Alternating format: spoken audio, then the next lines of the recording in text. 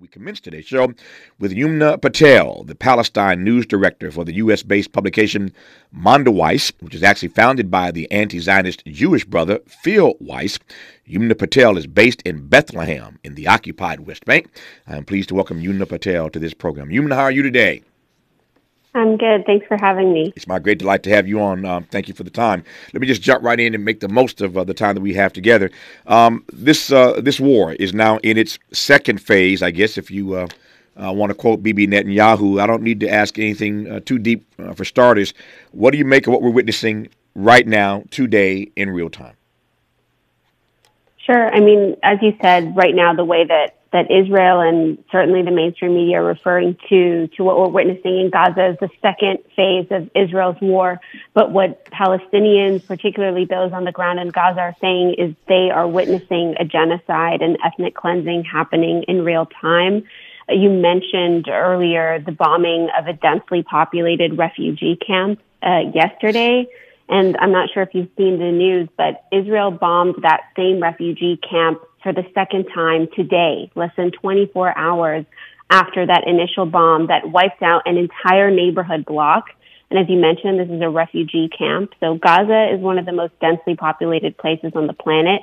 And this is the largest refugee camp and most densely populated area within Gaza. And so the bombs that were dropped yesterday, while Israel claims, they were targeting a Hamas commander, the reality is that at least 50 Palestinians were killed. Hundreds of others were wounded. Hundreds are still trapped under the rubble. And as Palestinians from that refugee camp were still trying to dig out their loved ones, Israel dropped another round of bombs today around noon local time. Every day we're getting reports successively of more and more hospitals in Gaza going out of service and running out of fuel. Earlier today, the Turkish Palestinian Friendship Hospital, which is the only cancer hospital in Gaza. It's a lifeline to around 10,000 cancer patients in Gaza. It was forced to shut down its doors due to fuel shortages today. And now Gaza's main hospital, the Shifa Hospital, and some other main healthcare centers as well are saying that they are under imminent threat of being shut down because they have no more fuel to run their generators. So to say that Gaza is facing, a humanitarian catastrophe is, would be the understatement of the century. Yeah. There's a lot to talk about. Just getting started. Yumna Patel is our guest. She's the Palestine News Director for the U.S.-based publication Mondoweiss. There are a few things she said already that I want to interrogate. I was at an event here in Los Angeles over the weekend. Someone, it was a pretty sizable gathering, and somebody in that gathering referred to what was happening in Gaza as genocide. And there were a number of people in that audience who got up and just walked out. And a number of them walked past me on their way out, and they were yelling, "It's not genocide. It's not genocide. This is not genocide." They rejected wholeheartedly the suggestion made by one person in that gathering that what we're witnessing is genocide, ethnic cleansing. Here you hear Yumna Patel use those terms. I want to interrogate that when we come forward, because there are a lot of folk who are just put off by that terminology. I am not one of them, admittedly, but there are those who are concerned about that. I want to talk about that. Also, I don't know if you've seen this Wolf Blitzer clip that's circulating everywhere. I'm going to try to get my team to find it right quick. But Wolf is interviewing one of the military officials on the Israeli side, and ask him about dropping this bomb on this refugee camp. If I can find this clip, if not, I'll quote it. But you have to hear exactly what he said to Wolf when Wolf asked him, "But did y'all know that there were innocent people? Did you know there were civilians in that neighborhood when you dropped this bomb?" You have to hear his response. We'll try to find it for you.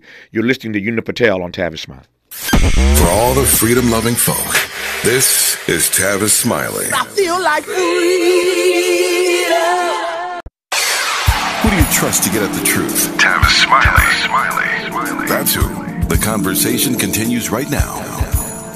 I'm Tavis Smiley. Our guest is Yumna Patel, the Palestine News Director for the U.S.-based publication Mondoweiss. We'll get to that clip in a moment here. They're queuing it up for me. They did find it. And I just want you to hear this clip, which we'll get to in a moment. Before I do that, though, let me, Yumna, go straight to the issue I raised moments ago. And that is the issue of genocide and ethnic cleansing. You use those words without any equivocation or hesitation whatsoever. Others have done likewise. And yet, the use of that terminology is calling all kinds of people to have fits. For those who reject the use of the term genocide, for those who reject the use of the term ethnic cleansing, you say what? Sure. I mean, you don't have to take it from me. You don't have to take it from Palestinians. You can take it straight from Israeli officials.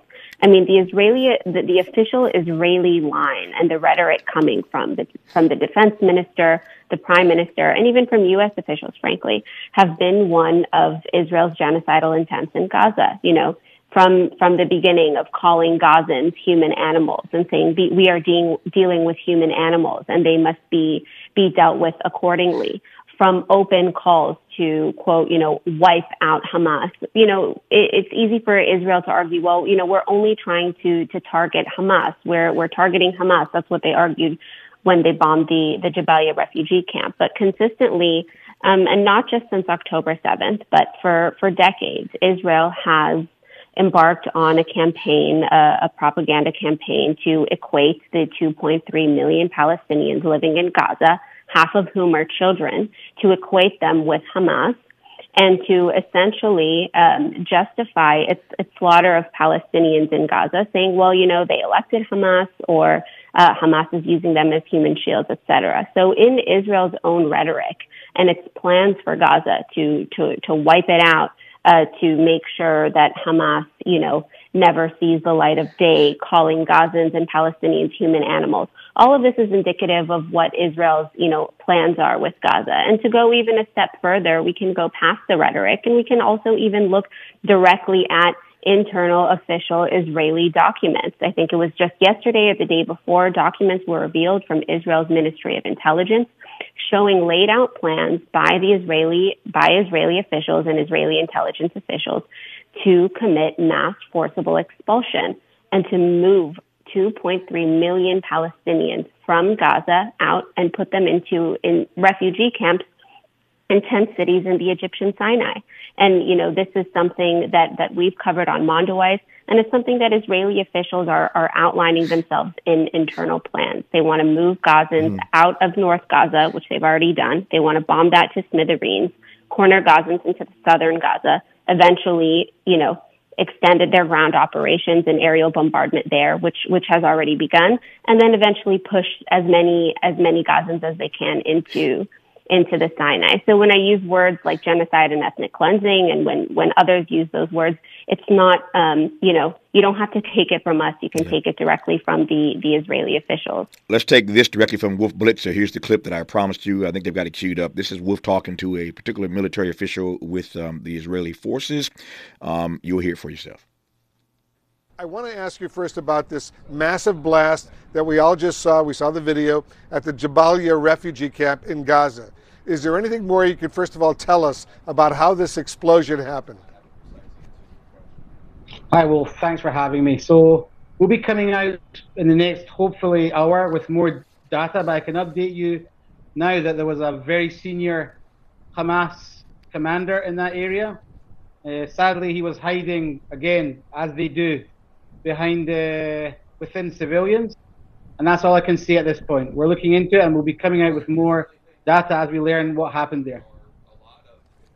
So can you confirm it was an Israeli attack that destroyed a big chunk of that Jabalia refugee camp? Yes, I can. We were focused again on a target, a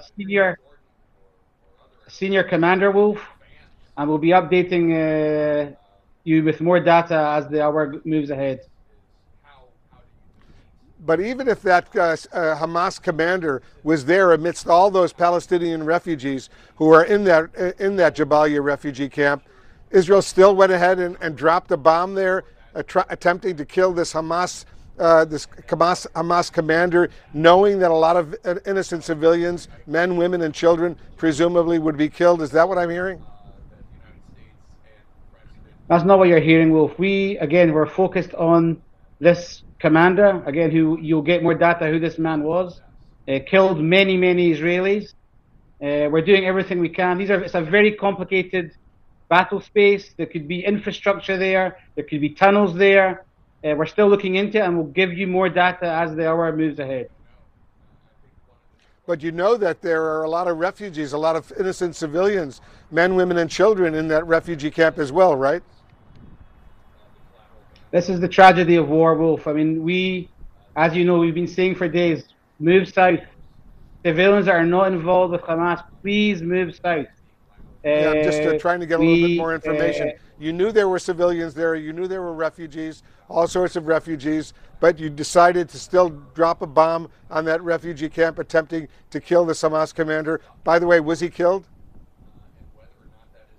I can't confirm yet. There'll be more updated. Yes, we know that he was killed. About the civilians there, we're doing everything we can to minimize. I'll say it again. Sadly, they are hiding themselves within civilian population. And again, we are doing this stage by stage, and we're going to go after every one of these terrorists who was involved in that heinous attack on the 7th of October. I've learned over the years, Yumna, of doing this as a broadcaster on television and radio, to never insult the intellect, the intelligence of the audience. I often warn my colleagues and friends who are in this business to do likewise. Don't ever assume that people are stupid.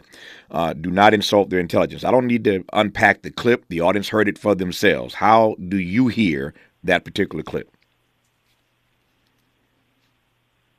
I mean, when I saw that clip yesterday, I mean, first and foremost, I was slightly surprised, to say the least, to see Wolf Blitzer's line of questioning. I think from the start, we've seen complete complicity from the mainstream media, particularly from CNN, serving as stenographers for the Israeli military and Israeli government.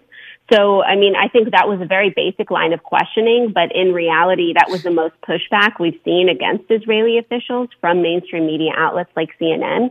And then, I mean, to his answer, it's just truly, it's shocking, but also not surprising. You know, the disregard, of course, that Israel has for the lives of Gazans. You know, time and time again, Israel will bomb civilian areas knowingly, as it admitted in that clip, and then disregard Palestinian lives as collateral damage. And I want to point something else out that spokesperson said as well, which is that, you know, we've been urging for days for innocent, you know, Gazans not involved with Hamas to move south.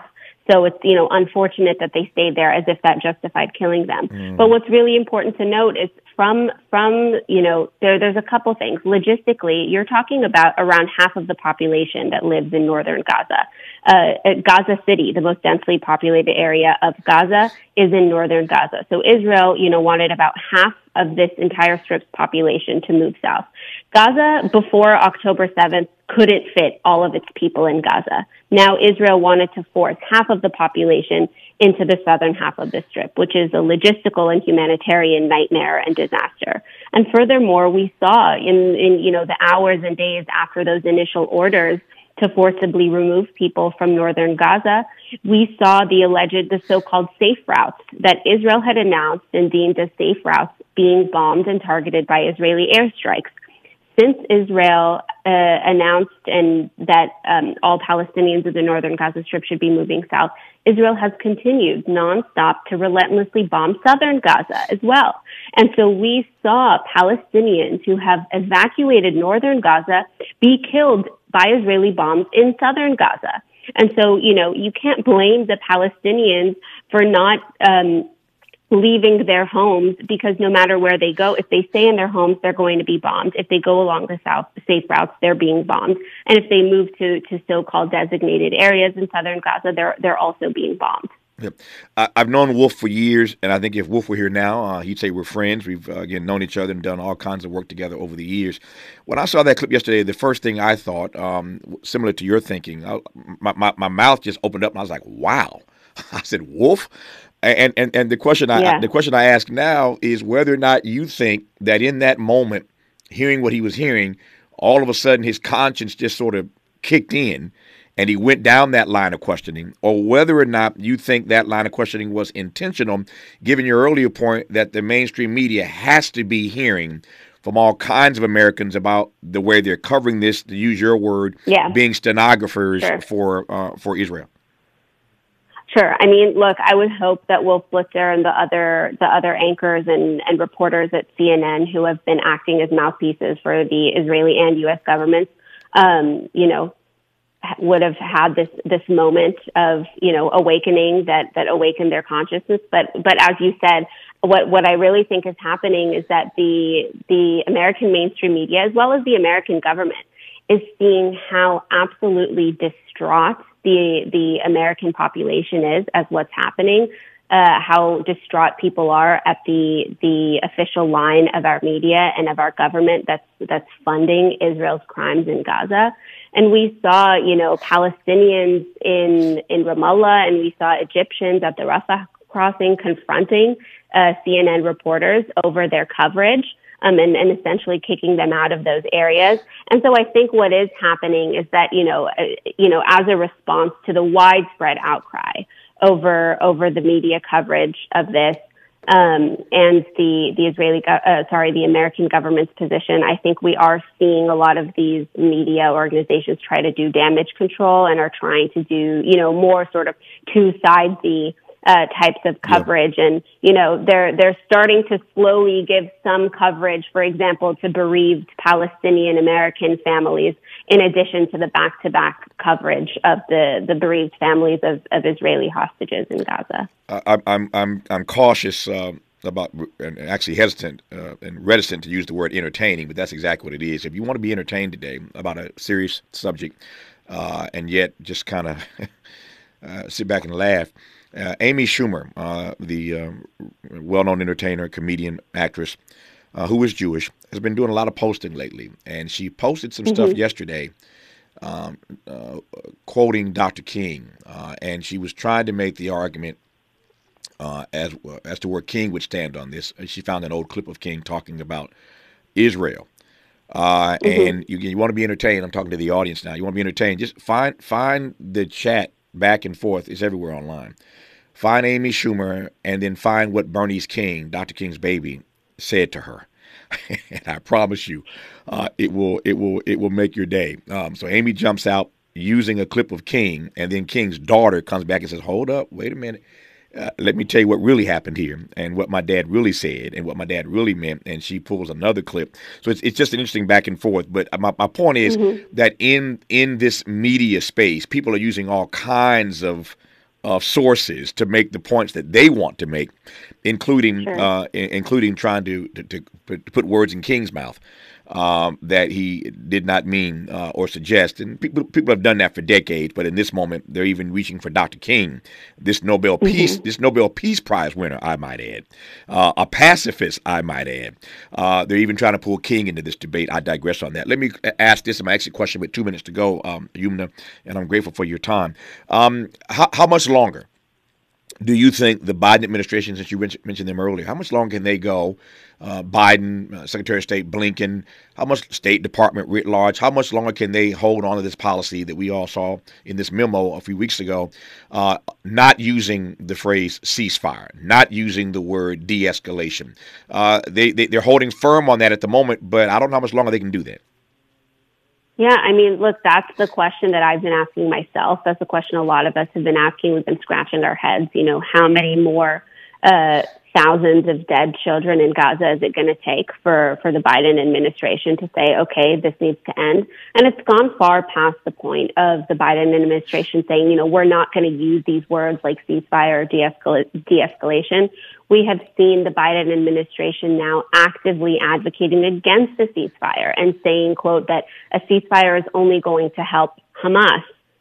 Well, I think the global consensus, as we've seen from protests across the world, in the U.S. and across the world, we've seen this in the polls as well, is that the global population and the people and the citizens of the world largely are demanding a ceasefire and believe that a ceasefire would not benefit Hamas, but it would benefit the lives of millions of innocent people in Gaza who are being slaughtered. So I don't know how much longer the Biden administration is going to go, through with this position and maintaining the unequivocal support and funding of Israel's bombardment of Gaza. But what I can say is the longer that the Biden administration continues down this line, the more it's going to hurt them in the future. Next year is an election year, and I can't imagine any Muslim, American, Arab, anyone of conscience on the left who would vote for Biden next year come election time. We'll continue this conversation in a moment, talking about the humanitarian crisis with Arwa Demom on Tavis, Smiley. For now, we thank Yumna Patel, who is the Palestine News Director for the U.S.-based publication Mondoweiss. She is based in Bethlehem in the occupied West Bank. Been reporting from there for a number of years now. Yumna, thanks for your reporting. Good to have you on the program. All the best to you. Thanks for having me. My great delight.